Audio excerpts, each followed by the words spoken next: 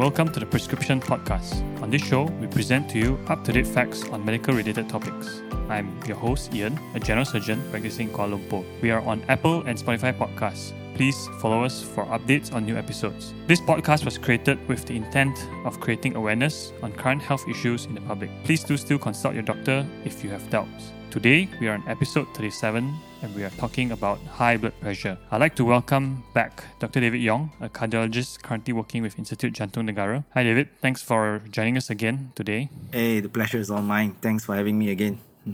Yeah, so the last time we talked about basically ischemic heart disease, about heart attack. And today we're talking about something that leads to that. I think we've been wanting to talk about this for quite some time. We're talking about hypertension or high blood pressure, right? So maybe we can start things by talking about what exactly is high blood pressure. Okay, high blood pressure, to put it very simply, is your blood pressure is higher than normal. So the cut-off, usually people will say the normal blood pressure is 120/80, but that is a very fixed number. So blood pressure is actually a range. If your blood pressure is consistently above 140/90, so we have two numbers. The top number is the systolic number, and the bottom number we call the diastolic number. If it's consistently more than 140/90, then you consider yourself having this condition known as hypertension or high blood pressure. But I think the main key point here is the consistently, meaning that it's not a one-off thing. So you need at least two reading, at least 2 or 3 days apart, measured properly to be diagnosed with this condition. I'd like to point out that the measurement is extremely important. How you measure the blood pressure, what time of the day, did you have any coffee before the measurement, were you exercising before that, did you had a good night rest? All this will affect your blood pressure. Are you really stressed at work, you just quarrel with your wife? All these things will affect your blood pressure. So the measurement part, I think, is utmost important, because based on the measurement we actually diagnose or label someone as high blood pressure and then start treatment. So I think measurement is extremely important in this situation. So what I'm hearing correctly is because I think more and more people are aware, and I think measuring the blood pressure is quite easily accessible. People just go to the pharmacy and sometimes they offer a free blood pressure checkup. Correct. So if the patient comes or someone comes to you and say, I've had these readings and a few of them are high, do you actually ask them, what were you doing before the blood pressure readings? Yes, absolutely. I mean, you have to ask whether you measured your blood pressure, what time of the day, what were you doing, did you have any caffeine intake, were you standing or sitting or lying down? Also, that would be very important. And of course, if that is the case, I would measure it again, So the very correct way to measure the blood pressure, just to put it simply, you should be measured at a resting position. I mean, sitting down, your legs are not crossed, and then your hands should be rested on the table, and then you should not talk while you measure your blood pressure, and then you take the measurement. So I think we need to be very specific and very meticulous when you come to the measurement, because wrong measurement will lead to wrong readings and then wrong treatments. Right. Yeah. So I guess the best thing is to probably take it in someone who knows. Yeah. I think blood pressure. Those I guess checkups are good, but I think if you need to consistently really diagnose, best to go to someone who does it correctly. Correct. Yep. Okay. Great. So, I already kind of know the answer to this, but how common is high blood pressure in Malaysia? Oh, actually, I remember when I was, junior doctor, just to, houseman, I used to read newspapers. I think nowadays people don't read newspapers anymore.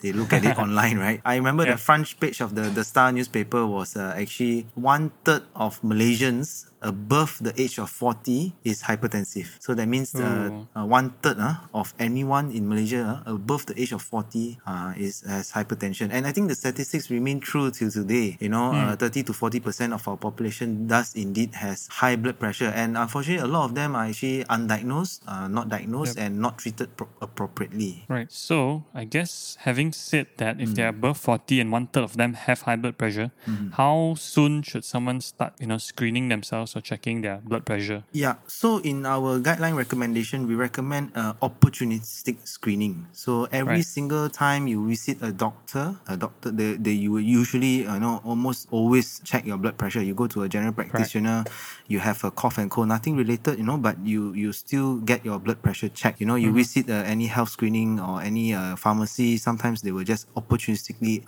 measure your blood pressure. So it doesn't matter how old are you, but you take the opportunity of every single contact with a healthcare personnel to measure your blood pressure. So the thing is, the scary thing about this hypertension is how high blood pressure is. If you look at statistics of all the cause of death in Malaysia, 20% of it somehow in one way or another, indirectly or directly, can be traced back to high blood pressure. So it's an extremely important diagnosis, and if treated properly, can prevent a lot of complications and keep our population healthier. So that's why we need a very good screening program and to catch the patient at every opportunity. So I guess I know it's a bit difficult since it's opportunistic screening. I do know of people who are sick, the round of the mill, cough or cold, they will just buy medication from the pharmacy. Yeah. I mean, just if we were to create awareness, would you suggest, a certain age, 35, 40, to just check your blood pressure at least a few times? Yeah. So in Malaysia, we are very aggressive. Most guidelines around the world will say 40 years and above, you should go for some form of health screening. But in Malaysia, the prevention of cardiac disease or heart disease, we actually recommend, there's a guideline for this published a few years ago. Recommend 30 years and above. Like we mentioned the previous podcast, 30 years and above, you should screen yourself for risk factors for heart disease, and one of the risk factors, of course, would be high blood pressure. Well, yeah, fortunately I'm for me, sure both of us are in the category. Yes, I'm well in that category, and fortunately for me, I've had a few blood pressure checks because of admission to the hospital. So I fall into that opportunistic screening thing. Yeah, but I think I know it's good. I think we should. I'm hoping that with this podcast, more and more people will be a bit more aware and at least make an effort. Most people don't bother to check, especially in their 30s, and as soon as they hit the so-called proverbial big 40, and they start feeling things in their body, then they need to start checking. But it's good to know that maybe way earlier than that, we should actually start checking, especially for high blood pressure. Okay, so I think you've kind of answered this. The detection is basically pretty much a blood pressure reading.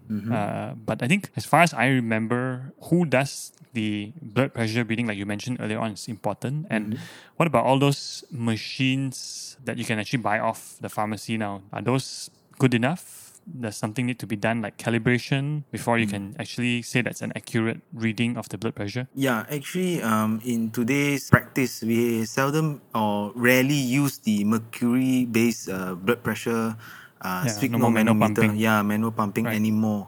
And in most hospitals these days, you will only see the automated ones. And even in the large clinical trial that we do for high blood pressure, they are all using automated blood pressure readings. So the technology has improved a lot and is very much reliable. Automated blood pressure device to monitor your blood pressure is probably as accurate as the manual one, just that applying the correct size cuff, applying it correctly, and then at what position and all that is important, and then you can get an accurate measurement. So I think you can buy at least a reputable brand from the pharmacy, and you can learn how to apply it. Then you can probably get a good measurement. Okay, yeah. That's a very good point that you brought up.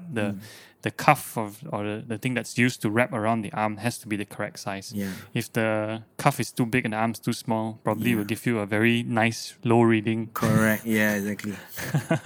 Right. Most people want to know, once you've diagnosed high blood pressure, then of course it's treatment. But more importantly is how to prevent it, right? Yeah.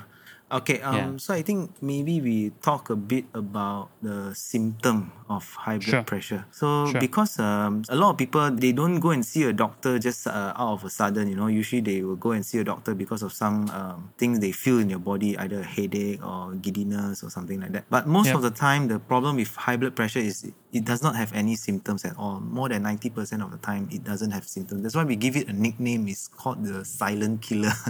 Yeah, That's right. Yeah, so you don't have any symptoms, but your blood pressure can be very high, 180, 190, and despite that, the patients are walking around, they don't feel anything because the body actually compensates to that kind of high reading, and that's the reason why they don't get any pressure. But if there's a sudden fluctuation in the blood pressure, suddenly goes up, then some patients do complain of some symptoms such as neck pain. Most common is the nape of the neck pain, headache, giddiness, this kind of non-specific symptoms. So that's why it's very important to actually screen for high blood pressure. So to prevent it, that is a very interesting question. It's very, very not so easy to prevent high blood pressure, but there are some things that will put you at increased risk of high blood pressure, such as being overweight, lack of exercise, having a lot of a high salt diet, stress at work, these kind of things actually contributes to the development of the high blood pressure. Yeah. Right. So it's a multifactorial thing. So interestingly enough, you talk about nape of the neck pain, which is basically the back of the neck pain. Correct. I think you probably have an image in your mind for most people. When they're stressed at work, they start massaging the back of their neck, right? And sometimes they have the back headache. So when is it that they should just treat it as a regular headache, and when is it that they should actually go and check their blood pressure? Because you said, again, according to circumstance, the blood pressure might shoot up, right? So when is it, do they actually go and check? Do they wait for their time where they're a bit more relaxed, go and check if their blood pressure is actually high? Or do they go check there and then? Or how? I feel if you have something that you don't feel right about, you should always go and check it out. But, if you really feel stressed at work, maybe you should take a day or two off if you can. I have a lot of patients when they retire from their day job, right? I can actually reduce their blood pressure medications. So stress is actually a really main contributing factor. So of course, measurement of blood pressure during a stressful situation may not be the best or accurate thing, but stress is part of life. You cannot let the blood pressure be high all the time, and you go back to work, you will still be stressed. So maybe some form of treatment, either medications or non-medical based treatment is maybe needed, like increase your exercise, having some relaxation therapy, going for a massage, watch a movie or something like that. That also can form part of your coping mechanism to your stress, and so that your blood pressure can be better. Yep. So the other thing that I wanted to ask that you mentioned just now, just to clarify for our listeners, is that you said high salt diet. Yeah. So how high is high? Yeah, that's an excellent question. I always like to talk about salt when I talk about hypertension or high blood pressure, because salt is a very, very important component in your blood pressure. So what happens is in the WHO, or the World Health Organization, actually recommend the salt intake to be less than 5 grams per day. So to put it into perspective, right? Let me for a turn ask you a question, Ian.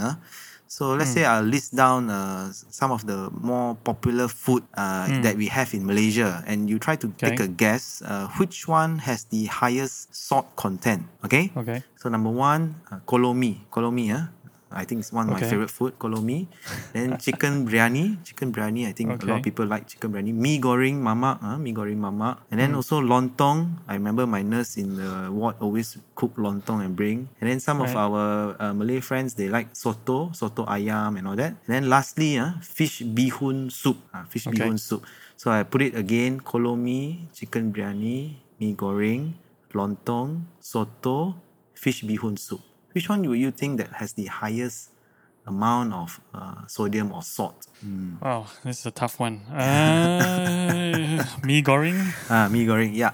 So, a lot of people will either guess kolomi or mee goreng or soto because they tend to be a bit more salty, right? But actually, I was surprised when I first read it also, I was really quite surprised that fish bihun soup actually highest salt content up to 2.7 gram or 2,700 milligrams of salt. So the thing is, the soup that they use to cook the fish bihun soup, they use the fish sauce, right? That has very high salt content. So the trick is, what I'll tell my patients is that you can have the fish bihun soup, but don't drink the soup. Yeah, because most of the salt are actually in the soup. But if you eat the kolomi, right, it's impossible to remove the soy sauce from the mee and then eat it, right? Then it won't be kolomi anymore.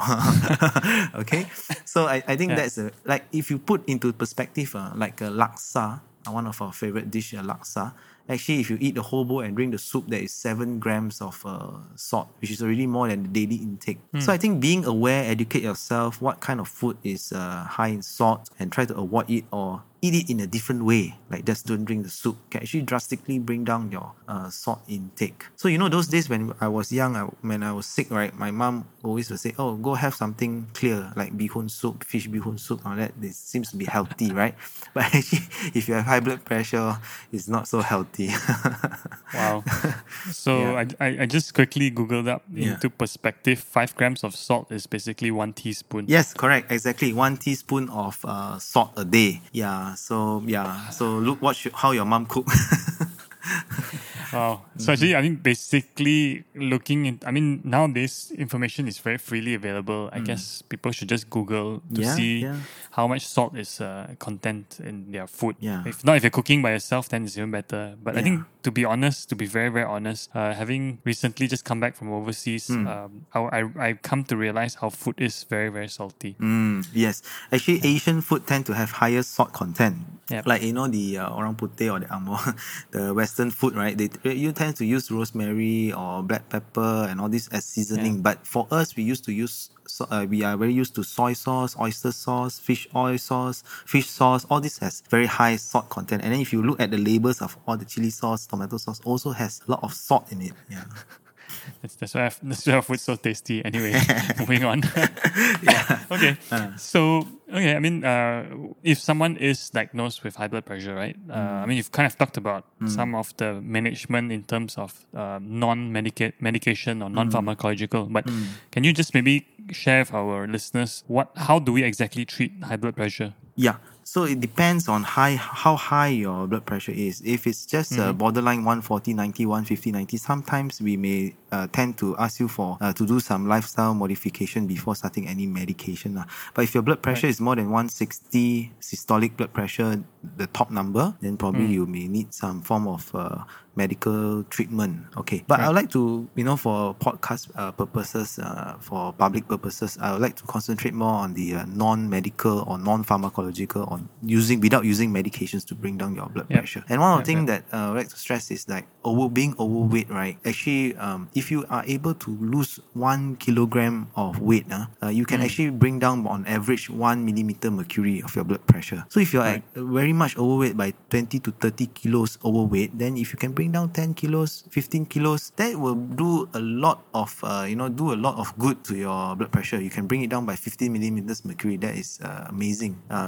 Losing weight is one of the key things. Exercise, salt intake, make sure you have enough rest, stress management. All these are very important. And so avoid smoking. Smoking also causes your blood pressure to be higher. But of course, when you come to talk about medications, there are a lot of medications that we can use today to treat high blood pressure. Probably we will not delve into that deeply. That's fine. Yeah. Yeah, I don't think we need to go too deep into high blood pressure medication. A little bit too technical as well. Correct. But there are basically a lot of high blood pressure medications. But like I think you said, one of the things that's really plaguing our society these days is basically overweight. And the other thing is probably our food intake. I think the two things that we can modify the most, but it really requires a lot of discipline. We live in a country where food is in abundance. Yes. So it's temptation everywhere. And we love to eat. Yeah, we do. Our first greeting to anyone is usually, hey, have you eaten? Yeah, right? Correct. Yeah. So I think one of the things that I want to kind of discuss about that I see a lot of patients do is they have been diagnosed with high blood pressure. They have gotten medication or prescription from their physician, and then subsequently they just buy medication and follow up with a blood pressure machine on their own. Is that something advisable? Not advisable? Yeah, so I think this is what I call the autopilot patients. So basically they take the medication and they go on it for years without seeing any doctor or getting them checked. So your blood pressure, to make it plain and simple, it does not stay the same all the time. As you grow older, your blood pressure might actually eventually go higher, go up, yeah, and you may need some adjustment to your medications. And apart from that, we will also need to screen you for any complications, So let's come to the topic that what does high blood pressure, if not controlled, leads to. So the main organ that we talk about when we talk about organ damage in high blood pressure would be the brain, the heart, and the kidney. So the brain, the main issue would be strokes, yeah. And number 2, the heart, of course, would be heart attack and all these things. And number 3, the kidney will be kidney failure. So these are the things that we need to look out for. So when you need, when you go for follow-up, the doctor will check your blood pressure, of course. Make sure your ECG is good, your kidney function by blood test is good, and also screen you for other risk factors that you may have developed over the years, such as diabetes or high cholesterol and all these things. So I think it's very important to keep to your follow-up. So I would like to also add that, what are the benefits of treating high blood pressure? So I think of all the, the non-communicable disease, like we always talk about diabetes, high blood pressure, cholesterol, overweight, all that. The one that will give you a lot of benefit by just a small increment, small decrease in your blood pressure would be treating high blood pressure. So just to make it a bit simple, it's like if you can bring down your blood pressure from above 140/90 by every 10 millimeters mercury, you can bring down strokes by 33%. That is a huge number, huge number. So if your pressure is 160/90 and you bring it down by 20 millimeters mercury, that is 60% reduction in your risk of stroke. And that's really, really drastic, and it's not difficult to treat high blood pressure. The only issue is people are not compliant, they're not taking their medications properly, they're not eating properly, and they're not aware of these consequences of not treating the blood pressure. I think high blood pressure is something that's very prevalent. It's very, very, it's one of those things that we see very commonly, especially as people age. I think the hardest thing that people find difficult to accept is that someone who does not have to take any medication to start having to take medication. I think it's a very big paradigm shift or a way to look at things. Do you have anything to, I'm sure you see quite a fair bit of patients, right? And if they're first diagnosed, do you have any specific advice to help them have that change in their outlook towards having this disease? If any. That is always a challenge. Also, when you come to cholesterol, right, people don't feel any pain or whatsoever, and then you ask them based on a number, they ask them to take a medication lifelong. It's extremely difficult. But the main issue will be education. Tell them, a lot of them are actually already aware. The reason, if they're already coming to see you for this kind of screening methods, for health screening, they already know, they want to prevent all these things. But I think empower them. Tell them that this medication will help you. Tell them the side effects from upfront. Make sure they're aware and look out for them. And reassure them if the side effects happens, because people are mostly afraid of side effects of medications. Or if the side effects happen, you can always come back and then we can talk about it, or switch to another medications or something, how to cope with it. And also empower them by asking them to measure their own blood pressure at home, measure it correctly. And if they see the blood pressure actually improve, that will actually help them be more compliant. So I think it's baby steps, but little by little they will come to understand and also accept that this treatment is necessary. I think that's a very good start. I think it's like you said, a lot of this down to education and helping them. Sometimes I guess a lot of our patients also kind of know, they've already read up, but I think helping them, take baby steps, as you say, to understand better and to move towards the correct direction is very, very important. And also I always say that, this is a long-term game. It's not a short-term game. You take this, you want to control your blood pressure over months and years, not over 2 or 3 days, and then you stop it, and then because what you're trying to prevent is complications that happens not tomorrow, but many years down the road. So you have to be consistent. You have to play the long game. Yep. Okay, I think that's been a very good discussion. Just quickly sum up. Basically, high blood pressure is something that is more and more prevalent as people age. 40 and above is about one third of the population has that. So I think simple things to note is that own health, basically being overweight, what we take intake, especially with salt, not more than 5 grams a day. All these things contribute. Lack of exercise, smoking, all this leads to basically high blood pressure. So early detection is important. I think most people should try to screen themselves whenever they can. Especially, I think men, maybe women as well, but more I guess men, but above 30, whenever they can. And once diagnosed, it can be treated both with medication and also with lifestyle changes. And I think it's very much treatable, and when you treat it well, the reward is not immediate, but probably many years down the road, which you will be treated by not seeing complications of high blood pressure, right? Yeah. So if I could sum it up in that way. Any last thoughts or words before we close? Yeah, I think that's a very good summary. And the most important thing is people to be aware. As I said, this is a silent killer. It does most of the time doesn't have any symptoms, and it's very important to get yourself checked at every opportunity. You're going to see a doctor, going to a pharmacy. Hey, can you check my blood pressure? Or you bring your mom to see the doctor. And then your mom is taking her blood pressure and say, hey, can you check mine as well? So that is a way to get yourself screened, and it's not expensive. It's very cheap. It doesn't cost much, but just pressing a button. But the benefit you get from the treatment of hypertension is a lot, and very important. Yep. I hope whoever's listening in understands how much we've stressed on the importance for screening and follow-up both. Yeah. So I think with that, we'll come to a close. It's been a good discussion. Thanks again, David, for coming aboard and helping educate everyone about high blood pressure. Thank you, Ian. Thank you so much for having me. All right. Good night, everyone. All right, bye.